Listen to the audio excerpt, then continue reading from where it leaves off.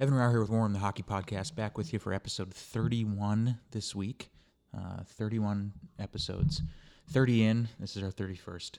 This week, just a kind of a laid-back, just hockey chat this week. Nothing specific on the radar, but Episode 31, not 31 Thoughts. No. That's Elliot Friedman, Yes. and I know But we we're do often enjoy- confused with TSN and Sportsnet here, but it's not the same thing. But we do enjoy just kind of sitting around the table, just talking hockey sometimes, even if there really is no specific direction to start with. So There's always something to talk about. And there is through BCHL and the CJ and the CHL and the WHL, the NHL, NCAA, AHL, all these things. There's plenty to talk about if we really, really want to look for it. So You don't have to look far. lots of hockey stuff to talk about, so it's fun. But Evan Rauer here with Warren, the Hockey Podcast. Before anything, make sure you hit the subscribe button. If you haven't, make sure you leave a rating and write a review.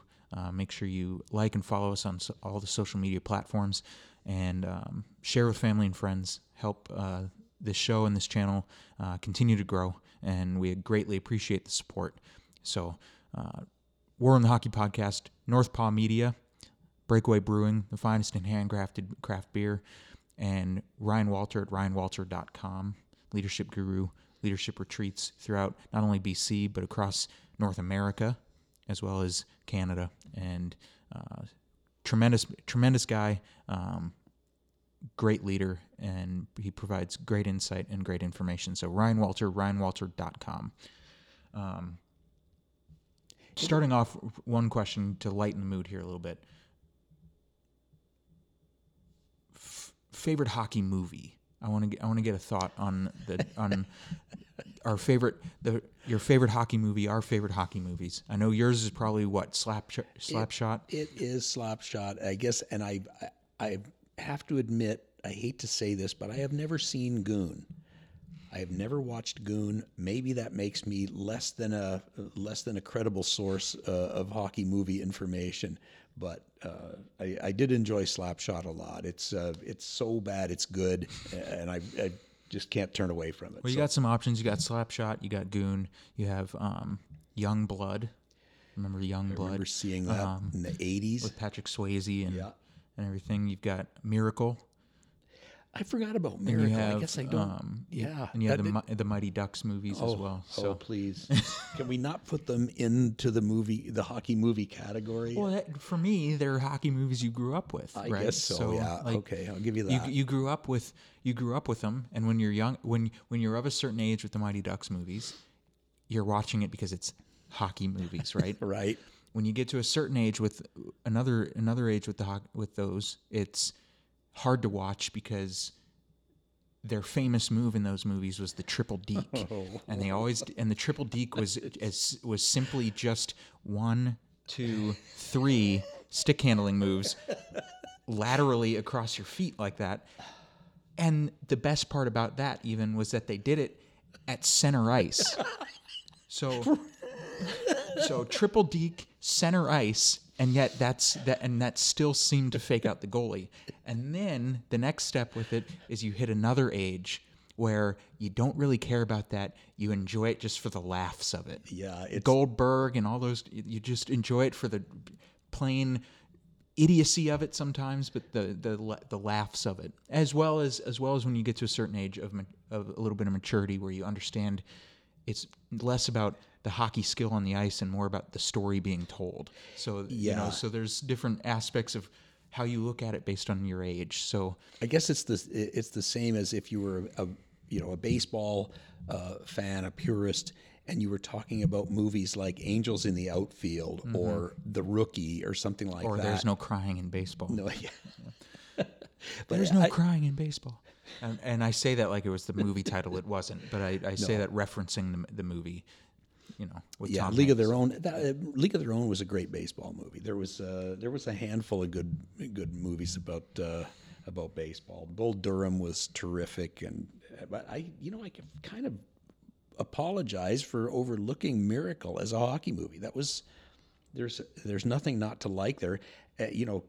more than just a cameo role for a friend of the show, Ryan Walter, there as the official.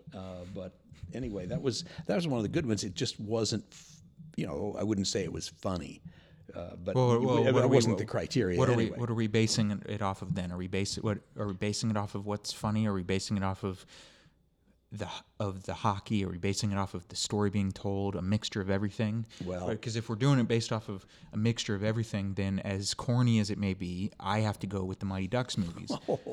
Only because of how long it's lasted and how, like I said, the years that it kind of grows with you, right?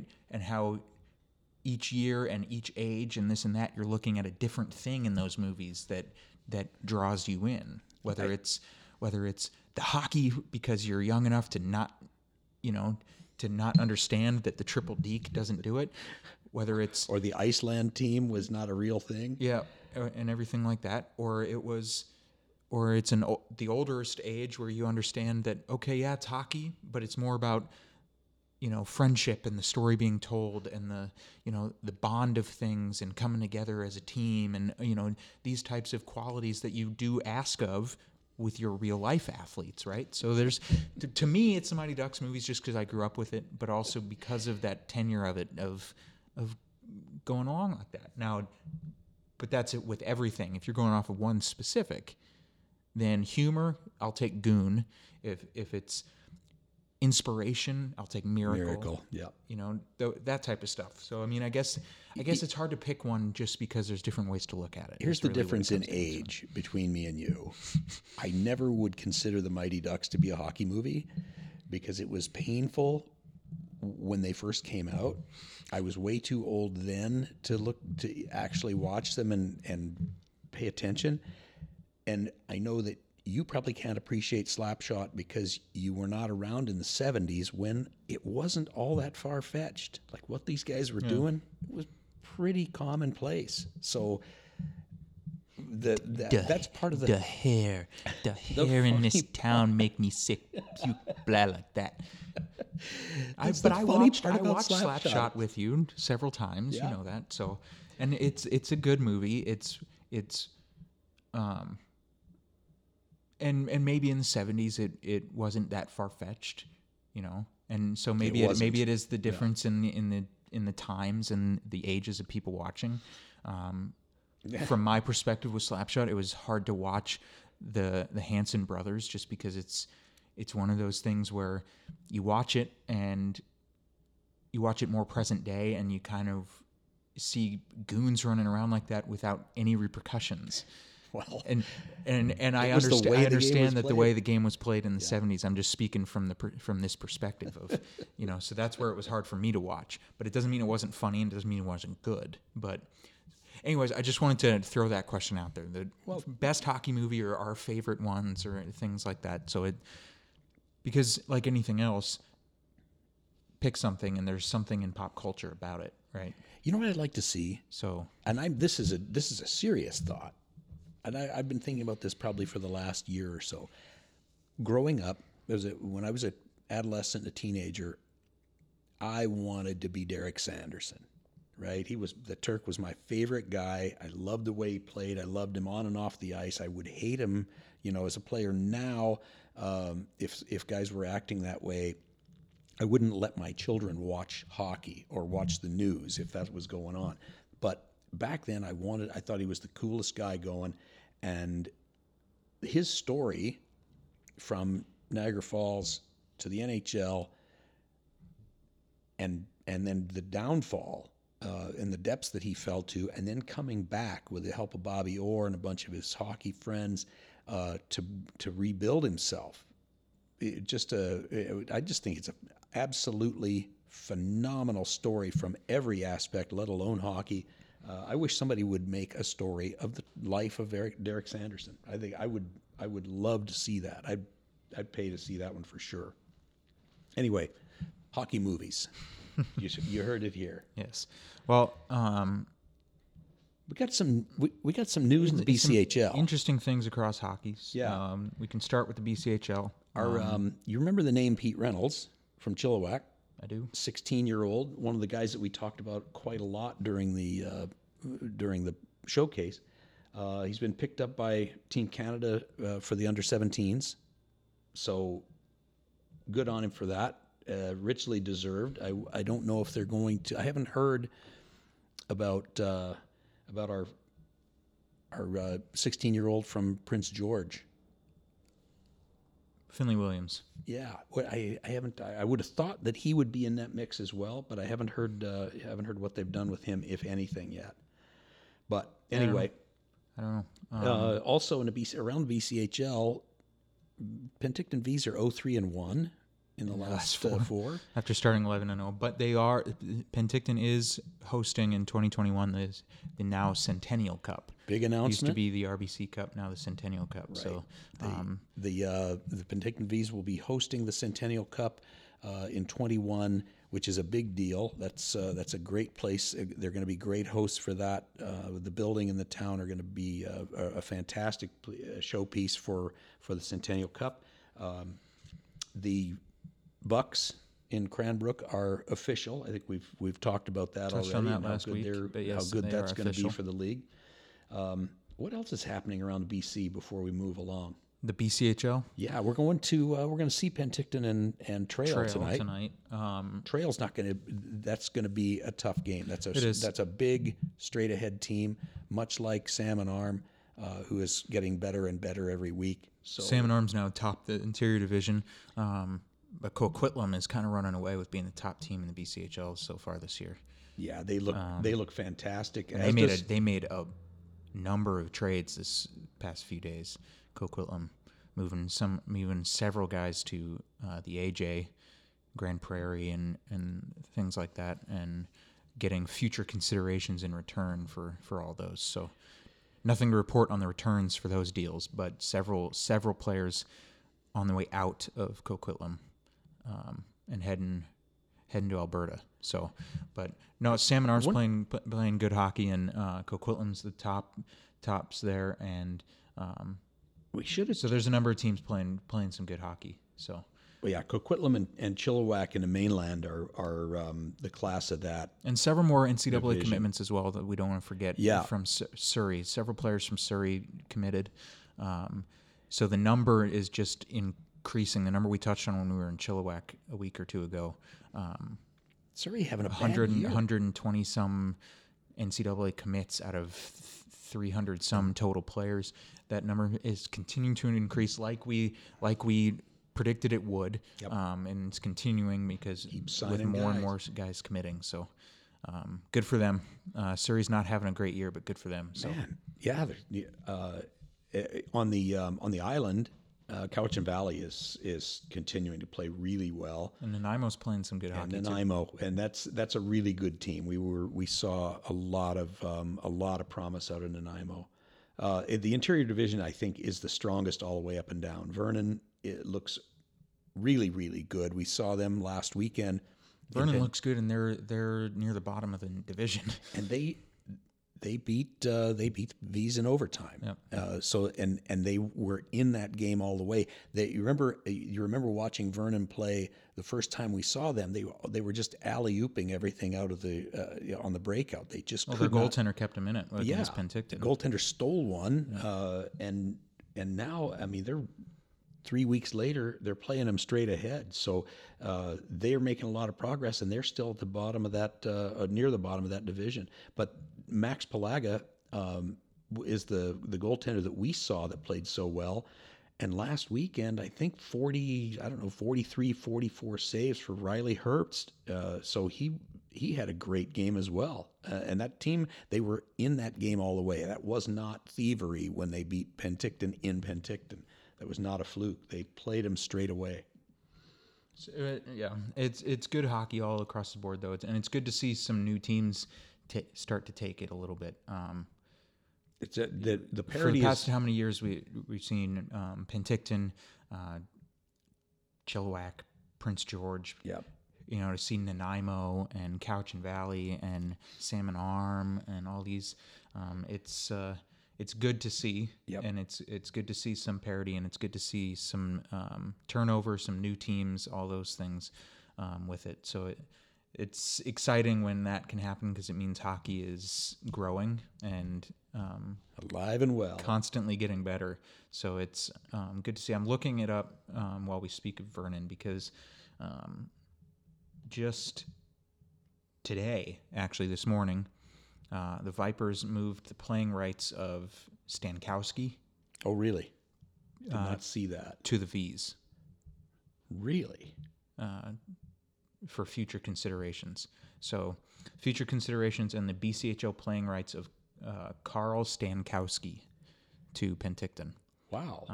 And that happened this morning. So wanted to touch on that while we were talking of BCHL, Vernon, and the Vs and everything. Carl Stankowski is a goaltender.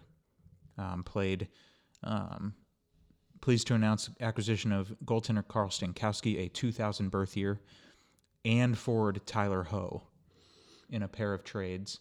Stankowski played Ho? for Hitman. Right. He played for Seattle in the WHL. Tyler Ho played for Saskatoon Blades and the Vancouver Giants. So they're coming into Penticton with future considerations heading the other way to Vernon. Got it. Well, you can see that Fred's not happy with the last couple of weeks. So, given the roster a tweak, Yaniv Perret is still playing extremely good goal in Penticton. So I wonder between the two of them, between Perret and Stankowski, what we're going to end up with there as far as the as they call it, load management these days. Yeah. Speaking of the WHL, first of all, I touched on social media a little bit, but congrats to Nolan Foote being named captain of the Rockets. Touch on that on social media in the past week or so. So congrats to him, as well as congrats to Kirby Dack scoring his first NHL goal after being called up with the Blackhawks. So congrats to him. I saw the replay, kind of a gritty, kind of dirty area, fluky goal, if you will, but it's a goal nonetheless. So congrats to him. It's a goal in the show for an 18-year-old kid or 19-year-old kid. So good on him. Is he probably up for his 9-game call? I would think so. If he really I would think it would be the same thing as really any 9-game call. If he really shows, then great. If not, then before we burn through 10 games, we'll send you back before we burn your first year and your rookie contract. Start your deal. And everything like that we don't waste anything. But goal in his first game is a good start to what could potentially be for a team that will likely not be there at the end of the year. It's a good first showing for a young kid hoping to make it. And if you're in Chicago's situation, same way with Minnesota or anything like that, why wouldn't you bring the young guys in and give them a look? Yeah. Especially the more and more it looks like that you're not going to be there at the end of the year. Give some young kids a look, especially if you're going to be making rebuilding type moves for draft picks and prospects, then you can allow some internal prospects to get some ice time. So the difference being in Chicago, they have somebody like Kirby Dack to look at. In Minnesota, there's nobody they can call up. What are you going to do there? Well, there's nobody to call up. There's nobody to call up presently. No. They just drafted a kid, Boldy. They own Matt Boldy, right? That that if all goes well in his growth and his and everything like that, in his development at the junior and NCAA levels and things like that, he could be a tremendous prospect for them if all goes well. Currently, though, you're right. There is not much for them to bring up. They kind of have to go with what they have, or they just sell out. So yeah, that's Bill Guerin. Wow, hazardous duty pay for Bill Guerin in Minnesota these days. Although they did, they pitched a shutout last night, beat Edmonton. I think was it last night they beat Edmonton 5-0 or whatever. Matt Savoy up to 5 games now with Winnipeg Ice. Well, that's it for him then. Yep, he's capped out he's then done on that. Has an assist, -1, but got his look. You think about it. You give a kid like Kirby Dack 9 games, that's a 3-week look. Travel with a team, practice with a team, play 9 games, you're going to see a lot of what this kid's made of, or any kid, in a 9-game stretch. And if it were me, I would call him up for 9 consecutive games instead of 2 or 3 here and there. So you really get a better feel. Once you get him at game speed in the NHL, now you get to see a whole lot more of what a kid is made of. Once he's gotten that sense through practice and games, he's understanding now the speed of the game and the guys he's playing with so much better that you really get a better sense of who he is. A couple games doesn't mean much of anything, good or bad. You can get a false positive or false negative in a real short sample. Any surprises through the start of the year? We're about 10 games in across the board. The only one that's really pushing and farther along would be the BCHL, but across the board, WHL, NHL, things like that, we're about 10 games in across. I don't know. For me, a couple surprises are James Neal. Oh, yeah, if we're talking about the show, there's James Neal and the Edmonton Oilers.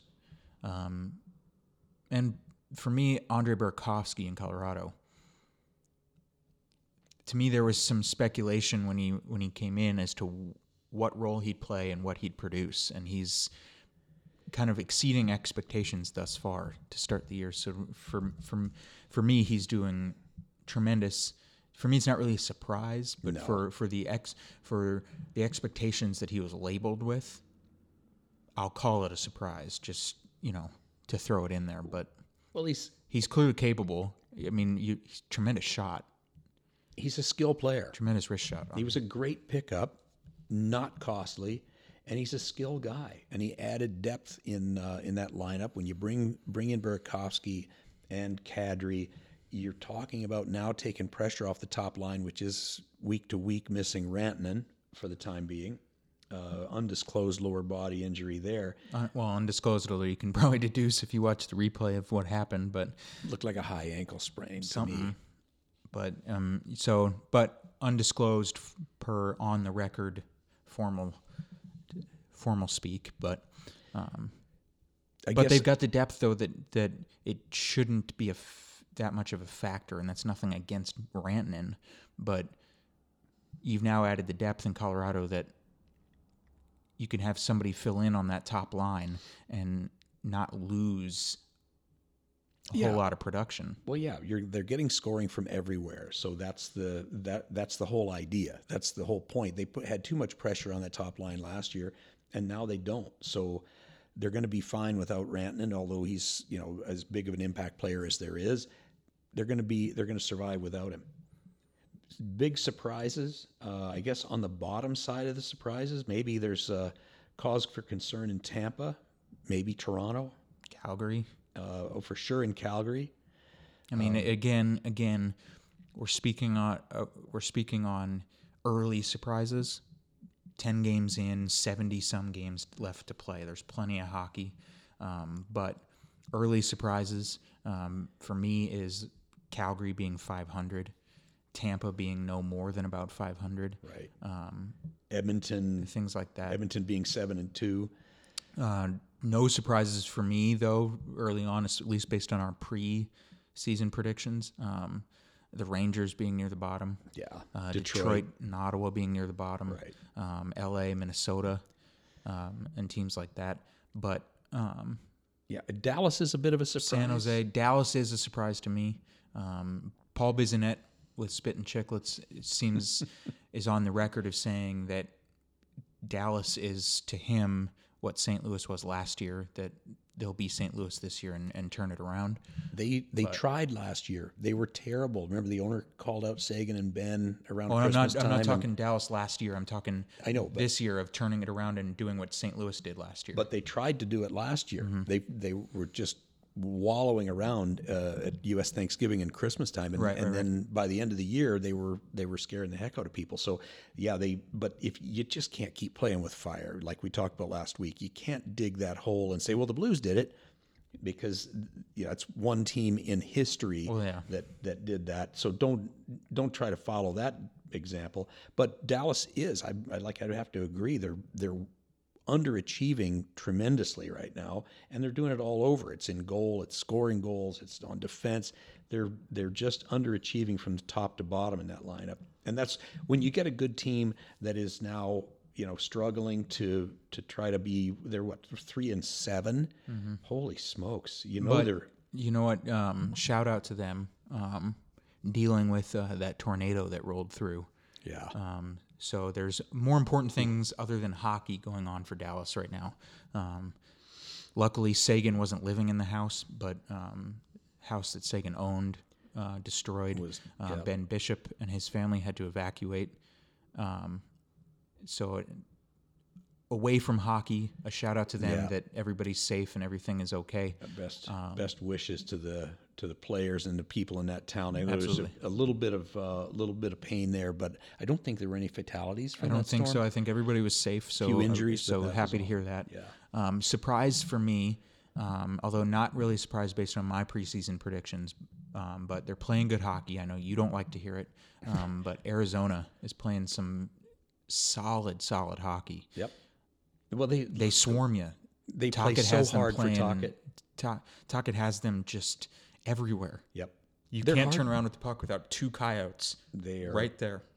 They are such a high pressure team, And it's paying that's- off so far. They're so far through 9 or 10 games. They're 5-2, I believe, 5-2-1 or 5-2. They are 5-2-1. So they're Anaheim's a nice surprise. they're playing some solid hockey. Anaheim's are. playing pretty well. Vancouver, Vancouver's not really a surprise to me. I thought they're not. I thought they'd be in a place of being competitive. But it's good to see them playing well. We talked about possibly Edmonton taking a stride and becoming a bubble team. I don't think anybody thought they were going to be 7-2-1 after 10 games. But Well, here's the this question: is the can tippet they factor. maintain it? Yes, though? they can. They absolutely can, because these are not. Can they not just playoffs, but can they maintain top of Pacific?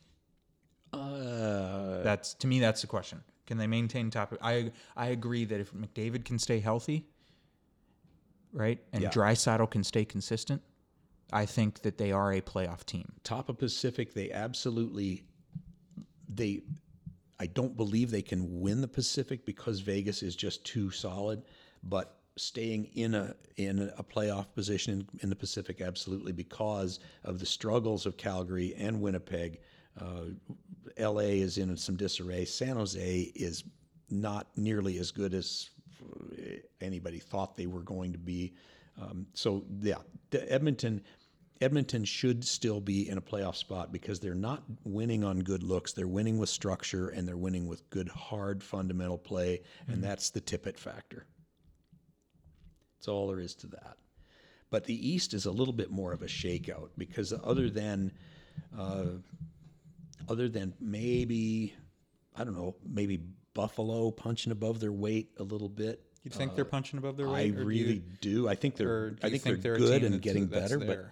But 8-1-1, no. I hate to say it, but you brought up the St. Louis thing last year. Buffalo did the same thing in October, November last year. I think they won 10 or 11 in a row, and then they got into November, December, and just stepped right in it, flunked themselves completely out of the playoffs. So we'll see. I mean, they've got to learn how to win and be confident in themselves. But that's a team that's definitely headed in the right direction. Boston is solid as always. Is Buffalo a playoff team though? Well, You think, based on what we've seen so far this season, are they a playoff team? I'm still not buying. No, and not because I don't think they're any good, but I believe that you've got clubs like Tampa that are going to get better. I think the Flyers are still got a lot of improvement to do, and the Islanders in Florida are right in a wild card hunt. Toronto, who knows what's going to come about with those guys? But Buffalo playoff team, wild card maybe. We'll see. Well, But they're off to a good start, which is as I've said before, statistically, you get 15, 20 games in and you're in the playoffs, you're about 75 or 80% guaranteed to make it. And the St. Louis of last year is the anomaly. Right. But Throw up doesn't the high and the mean low. it can't happen again. But Right. So far, it's the only time I think it's ever happened in history. So to count on that, like Paul Bissonnette or anybody to excuse away a abysmal start for a team or anything like that would be a travesty. Would be unfair to do that. You've got to come out. You got to jump it. You got to compete and produce on the ice, and you got to win.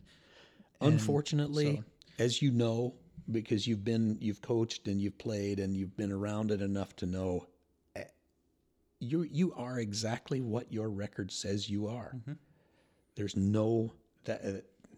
Yes, bounces. Yes, injuries. Blah blah blah.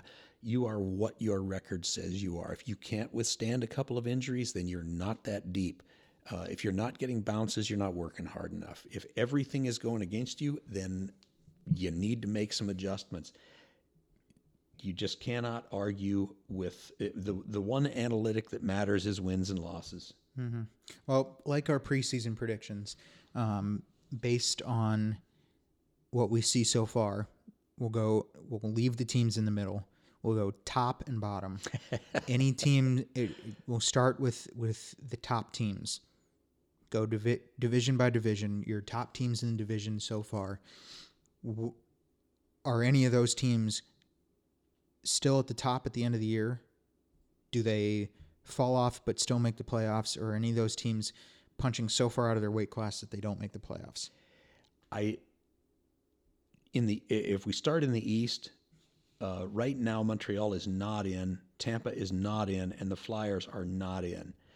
I look for all three of them to either be in or near the playoffs at the end of the season. The ones that may be a casualty of that is Pittsburgh, depending on health, Buffalo, depending on consistency, and maybe the Florida Panthers, depending on goaltending. Bob has been so good and so bad in the same week so far that you have no idea what you're going to get when Bobrovsky goes in the net right now. He's been brilliant and he's been horrible. So that's a weird one for me. Islanders, I'm still a believer in them. And I still think Montreal, Tampa, and the Flyers can claw their way in. Columbus, New Jersey, Detroit, the Rangers, Ottawa, no. But there are three teams in the East that need to look out for those, and that's Pittsburgh, Buffalo, and Florida. What about tops in the West? We'll stay with top before we go to the bottom teams. But top teams in the West, your division leaders in the West, your Colorados, your Edmontons, and things like that.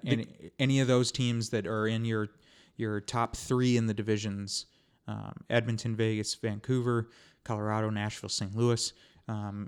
Any of those teams fall off so much they're not there at the end of the year? Any of those teams guaranteed to stay where they are or win the division? Like, how do we see them falling so far?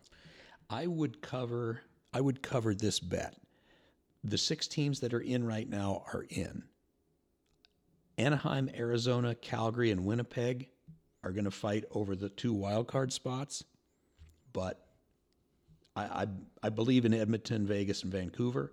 I believe in Colorado, Nashville, and St. Louis. I think the cream has already gone to the top, and and they'll just duke it out for first, second, or third. Then, right, basically. I believe it, and I think Vancouver. They've gotten good goaltending out of Demko, which is one of the things we talked about a couple weeks ago. They're getting good play out of the new kids. They're getting good leadership, of course, out of Bo Horvat, and they've upgraded their defense a lot, especially in size and grit. The wild card is Anaheim, Arizona, Calgary, and Winnipeg, and there's only two spots to have. So there's going to be 4 teams looking for those 2. That kind of answers the low seeds then on your part. That's the easy one. The Chicagos, the San Jose's, the LA's, the Minnesotas won't be there in the West. I agree with that. I think the other team that might have a chance of at least competing in a wild card in the West is Dallas. I think of the bottom teams right now, they're the team I see having the ability to be there at the end of the year if they put the work in and if they can turn things around. Yep, I'd agree with that for sure. In the East for me, Ottawa and Detroit. Detroit, that's who I was thinking of. Ottawa and Detroit, to me, those are the bottom 2. Right. Mantha is off to a tremendous start. Is he ever? But one guy, as we've all seen before, one guy can't do it. No. McDavid's been trying to for years, and even McDavid couldn't do it. So Look, this Draisaitl kid, nothing Evan, against Mantha, but he just I don't see Detroit being there. They're bottom lottery type, and I what I about won't Columbus? say Tell me I about won't say the Columbus. Rangers are bottom, Yeah. but I would say they're between wild card and bottom is where they're going to fall. Yep. Agreed. Columbus. First of all, Columbus. Did you know Cam Atkinson is 30?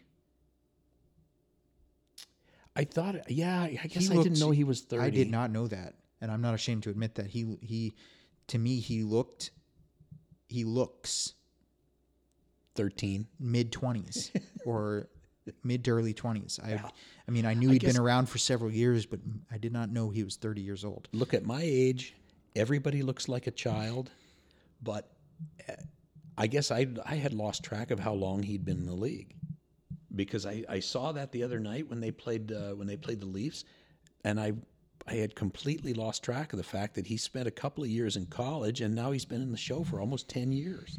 It's amazing. Anyways, the Columbus Blue Jackets, I think they're a team that can scratch and claw, and they can be there if they scratch and claw for it. I think they're a team that'll scratch and claw and either finish wild card or out of it. I don't see them in the East finishing in the bottom, but I do have them either at most wild card. Yeah. At the least, they're falling. 11th, 12th, 13th. They're so good on defense. They're going to have trouble scoring goals, and they've got goaltending questions. But they don't have work ethic issues, and defensively they're solid. Foligno and Josh Anderson. Wow, I'd love to have either one of those guys on my team. The Rangers, they're not going to be there. They may not be the bottom, but they're not going to be there. What's New Jersey going to do if they don't get it together? New Jersey. Some Taylor Hall noise this week. There was. Elliot Friedman said, and I put this on social media as well, but Elliot Friedman said that if New Jersey can't turn it around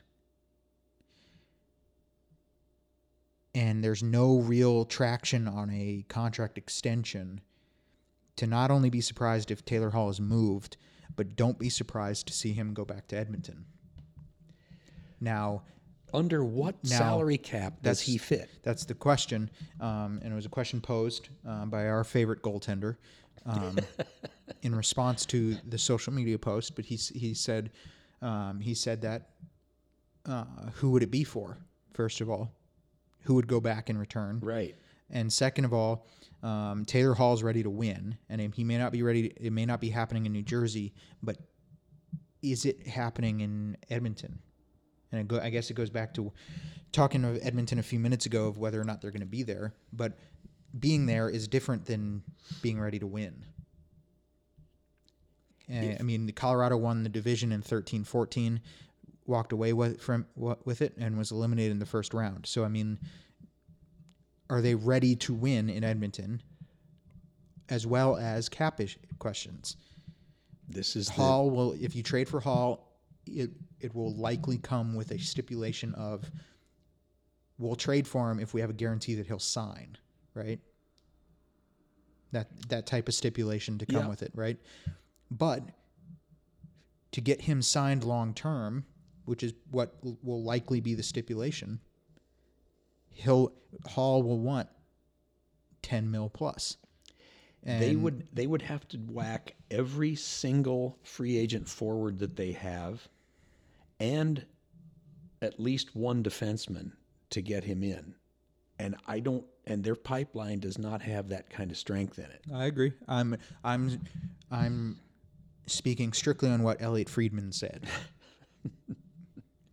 Elliot Friedman said it, and I respect Elliot Friedman. I do too. Like Elliot Friedman, but they don't. And you know, there's just some questions with that to me bring up red flags as to the ability to get that kind of deal done that would send Taylor Hall back to Edmonton, and I just don't see it.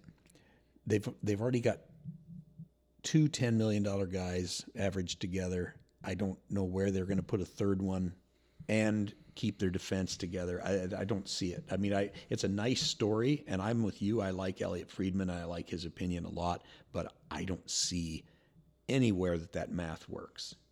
I have no idea how anybody could. There's not enough hocus pocus in the world to make that math work. Yeah. And Taylor Hall is not a rental type either. No, he's not a guy that Edmonton could trade for and bring in for prospects to push them over the edge for a cup run. He's not a rental type. No, he's a I'm your star long-term type. Right. And it doesn't fit salary-wise with Draisaitl and McDavid and everything like that. So I don't see it happening. Does it mean it's impossible? No. Look at how Tampa is able to weasel their way with the cap to get things done. But I don't see it. Well, there's a difference, though. Tampa's done a great job on cap management, but they're also not out in the free agent market looking for $10 million guys. So here's what you have to do when you think about a kid like Taylor Hall. Great young player, right in the prime of his career. Make a list of all the teams that are going to have $10 to $11 to $12 million in cap space to spend next year. From that list, subtract the ones that will do it without getting themselves in trouble with any other contracts. Then subtract from that list the number of places that Taylor Hall would allow himself to go and either sign as a free agent or be traded where he'll be on a sign and trade deal. Because nobody's going to give up a roster player, a prospect, and a first-round draft pick, which will be the asking price for Taylor Hall, and give him $10 or $11 million. Nobody's got that. Nobody's got that kind of assets to offer, and he doesn't have to go anyplace. So, you pick out a couple of teams that have got some space, like Columbus. Is he going to go in the prime of his career and try to rebuild the Columbus Blue Jackets? I don't see it. They got the cap room. Ottawa's got the cap room. Is he going to go there? That's the question too, because it's like Matt Duchene being in the part of your career where you just don't want to have to go through another rebuild. You're ready to be in a place that competes for several years, for at least the remaining part of the twilight years of your career anyway, because up to this point you've been rebuilding. Taylor Hall rebuilding in Edmonton and now New Jersey. Duchene rebuilding at the time in Colorado, then in Ottawa, and now he's looking like he's at least going to play playoff hockey in Nashville, pending anything catastrophic with the Predators, right? Right. So you see that with guys, and thus the question I've asked on the podcast before and off air as well of what's the timeline, and right now anyway it looks like things are going the right way, but it's why I asked the question of what's the timeline before Connor McDavid is done in Edmonton. Because every and I'm not saying that it's ever going to happen, because again it looks like they're trending in the right direction, but it's why I asked the question, because every player gets to a point where, even with a team that drafted him, where they're like, all right, look, I'm 28, I'm 29, I'm 30 years old, I'm ready to win, I'm ready to compete, and I know I can help a team push in the playoffs, and this team is not doing it, so here's what I want.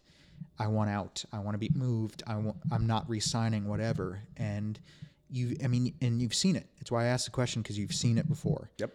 It's happens and it's all a the valid time. question, because it happens all the time. Whether guys return home to do it, like Tavares did, to hopefully compete in Toronto, and that's a whole other question with their struggles so far in the early part of the season. But Tavares did it in Toronto to go home as well as compete. Duchene did it leaving Colorado and then leaving Ottawa. I mean, it's a question that to ask. A couple of ways to look at that, and it's a valid question. In McDavid's case, another 30-win season in Edmonton, and that timeline gets sped up a lot. He's the type of kid who won't do it in the public eye, but behind closed doors, he will start really making noise and getting something done. I don't see that now because they've got Tippett and they've got a team that plays a little bit better structure, and they're probably going to be able to make some moves with their pipeline to continue to be competitive. But the problem is this, and you have to look no farther than Toronto. It's all fun and games until the playoffs start. And nobody lays awake at night dreaming of 100-point seasons. Everybody dreams of winning a Stanley Cup. So you have a 104-point season and everybody's happy. You scored 40 goals and everybody's laughing their head off. And then you get flunked out in the first round of the playoffs and you spend the summer answering questions. So there's not a lot of credibility, I guess, that can be given anymore to teams that win a division or finish at the top. Because we're now to the point where even if things are a little unbalanced in the regular season, they're more balanced amongst all 31, soon to be 32 teams of compete level, and how anybody can beat you on any given night. So winning a division and being at the top going into the playoffs really doesn't mean as much today as maybe it did 20 years ago. Right? Absolutely. So, I mean, that's why everybody talks about it the same way. You look at Colorado in 13-14 being bounced in 7 by Minnesota. You look at Tampa this past year being swept by Columbus. You look at LA squeaking in on the last day, on the last playoff spot in 2012 and winning the cup. You see these things. And so to me, if I'm a player, there's not a lot of pressure anymore to get 100-point years or to win a division.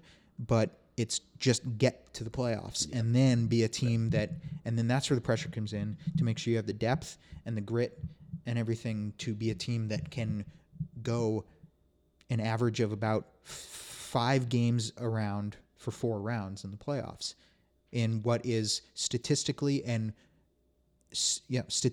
proven to be heavier hockey than the regular season. That's why everybody says the same thing every year. Just get into the playoffs where anything can happen. It's like throw it to the front of the net. Something good can happen. Just get in, and you can become that wild card team, that LA King team that wins a cup. It can happen. You don't have ask Tampa how much their 120-point season means to them.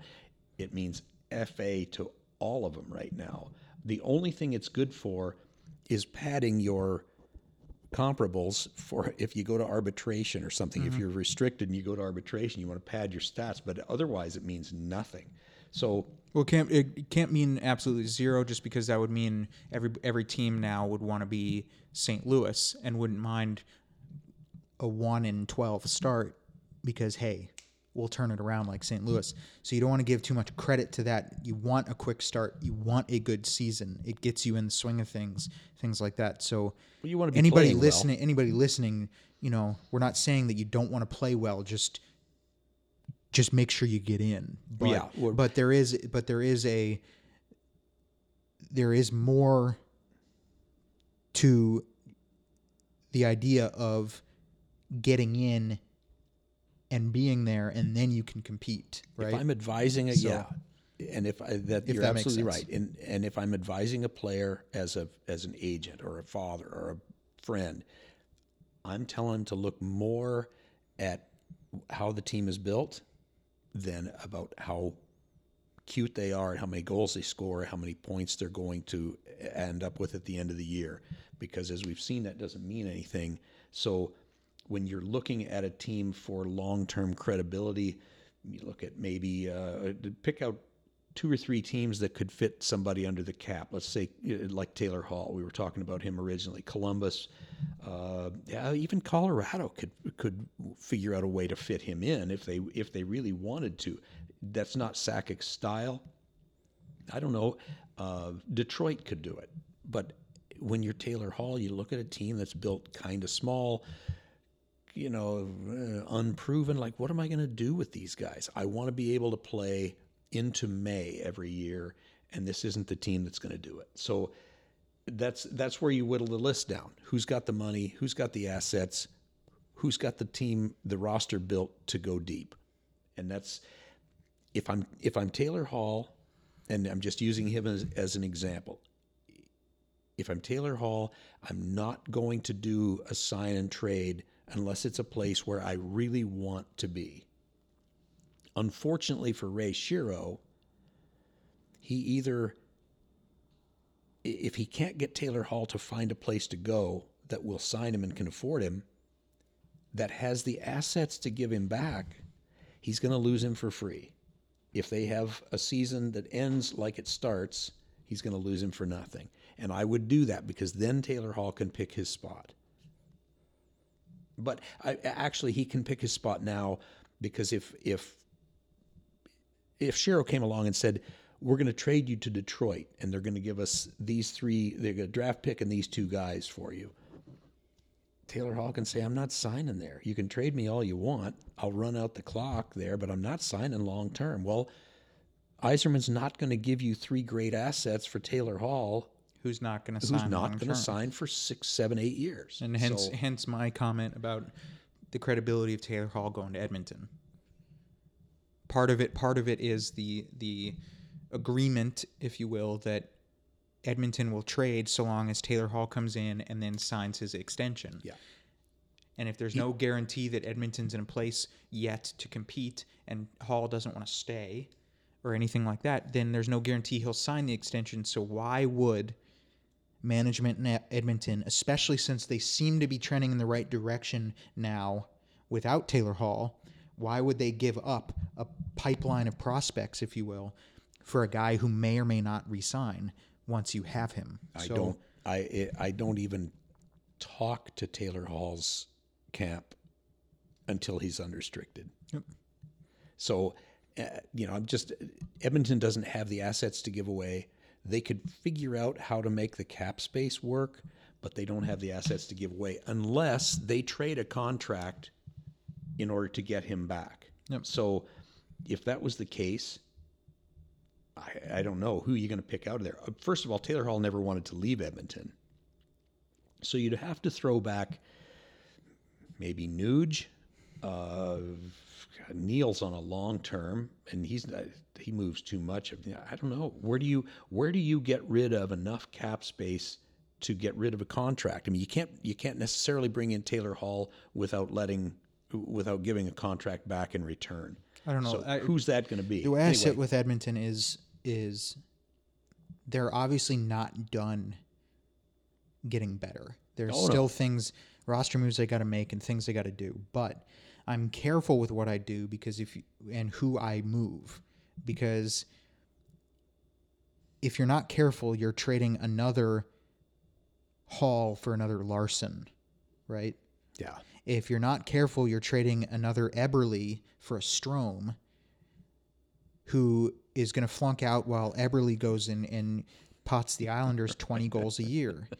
I mean, if you're not careful, you're going to lose. We make jokes all the time, right? About in years past about the Leafs and how players struggle, and the second they leave, they start producing, right? Well, the moves the Edmonton has made in the past have been kind of similar. You trade an Eberle because he's not really doing much in Edmonton, and he lights it up, and you get back a guy who was a healthy scratch on a nightly basis. You trade Taylor Hall, you're the last real superstar type of player that you had before drafting McDavid, and you get back a Larson who's been kind of similar to a Strome. So pretty average. I'm careful. I'm not saying they won't be, but I'm careful if I'm Edmonton with what I'm doing before I just go, okay, I'm going to move this for this guy because this guy will make us better. No, he's a game changer. He's too big of a deal. He is way too big of a deal. He's in that Tavares stratosphere. He's that good.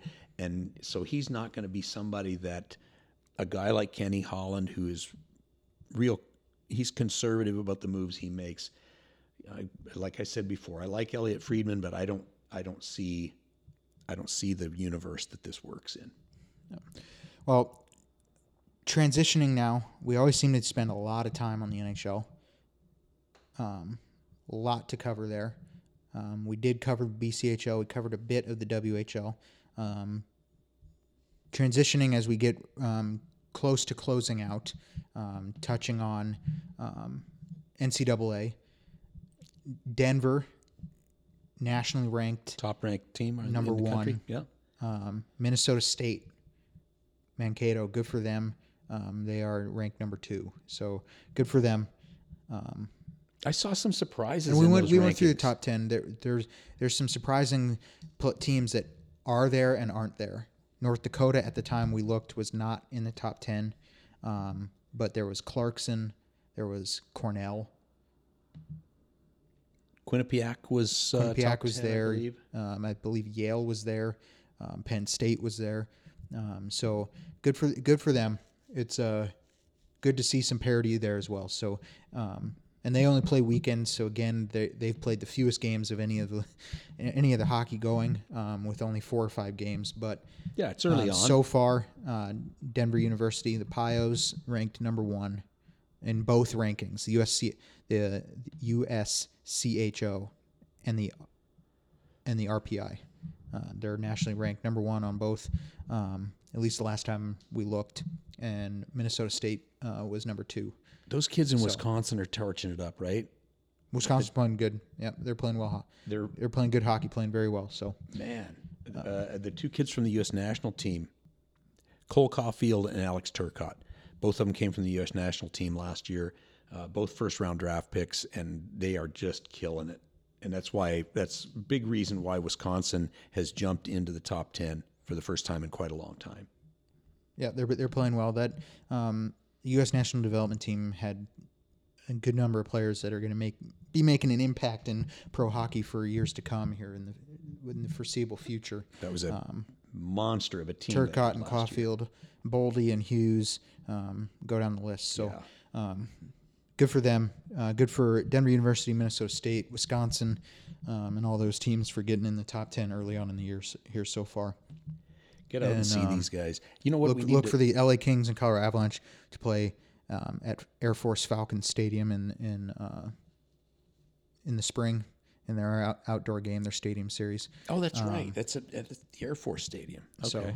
So and that's a tremendous. That'll provide some tremendous mountain views for those watching. So That's a beautiful place. It's a great place. We saw a football game there We did. once. We did. So love the Air Force Falcons. Good for them. But yeah, what are we looking forward to the coming week? I think at the junior level, you're going to start seeing teams the way we saw Penticton in the last 48 hours, having some struggles, showing some frustration with the way they're playing. Made a couple of player moves, which is way easier at the junior level. You can see, as you see with a roster rebuild like the Kelowna Rockets, you're going to see a lot of shuffle there.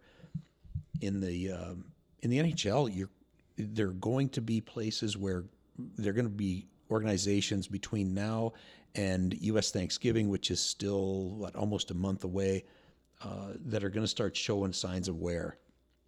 Teams that are underachieving, you're going to see coaches on the hot seat. You're going to see players being called out. Now is when the underachieving teams are really going to show where the leaks are, right? So you're going to see guys. You're going to see guys that are going to be under a whole lot of strain to perform, whether it's coaches or players, or even GMs for that matter. So that now is when the tension gets ratcheted up between now and the 2025 game mark. Yep, I'm looking forward to seeing Trail tonight. That'll be great. As of this recording, Trail Smoke Eaters and Penticton V's play tonight. We will be there live in person, so I'm looking forward to seeing that. Should be a good hockey game. Trail is playing some very, very good hockey. Yeah, that'll be a real good test. Looking forward to keeping up with a little bit more with NCAA hockey as they continue. You gotta. Here's what I want to watch this year. There was such a great crop of guys that came out of that first and second round of the NHL draft last summer that went to NCAA. The way they're playing, a lot of them, Caulfield, Newhook, all these guys. I think Kaliev, and there's a whole lot of guys that went into the NCAA. Are they going to last 1 year? Are they going to last 2 years? What kind of, when their season starts to take shape around December, January, we'll see how long they stick around. And a lot of those decisions are made in the spring. As they flunk out of the playoffs, you get your big league call up. I'm going to quit school and go, sign my first entry level deal, or I'm going to re-sign in school for another year. Those are the fun things to watch take place, and it starts now. It doesn't end now, but it certainly starts now.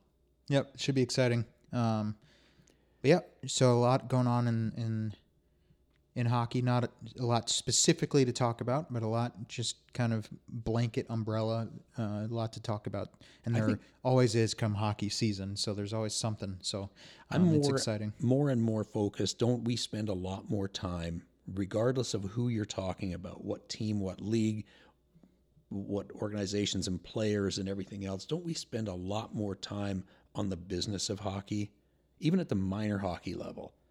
The money involved, the business of making ends meet one way or another, whether you're talking about an $82 million salary cap or whether you're talking about a budget for a minor hockey organization, you've got to make ends meet. You've got to make the math has to work. Mm-hmm. And that's probably something we need to spend a little bit more time on in the coming weeks, because it always comes into play. What's the first thing you ask about when you talk about a franchise moving in junior, or a minor hockey organization that's struggling, or an NHL club that's got to make roster moves in order to compete? The first thing you go to is the math.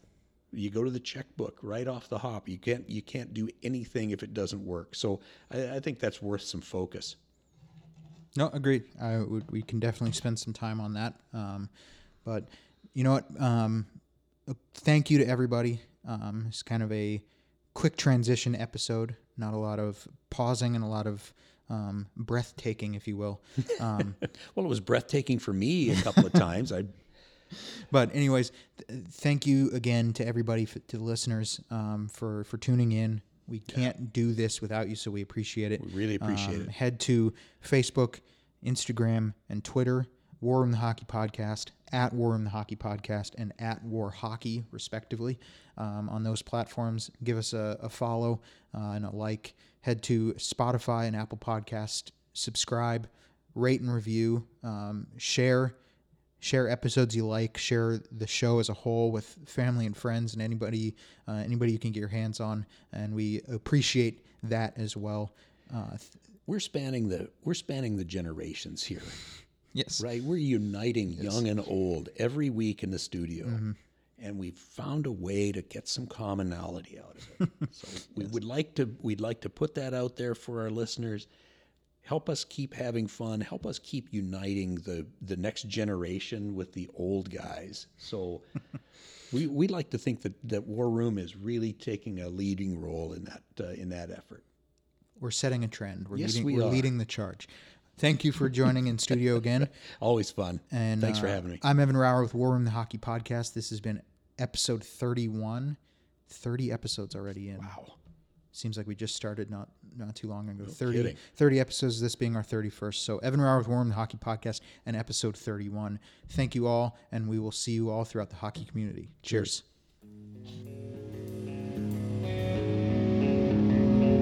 Cheers.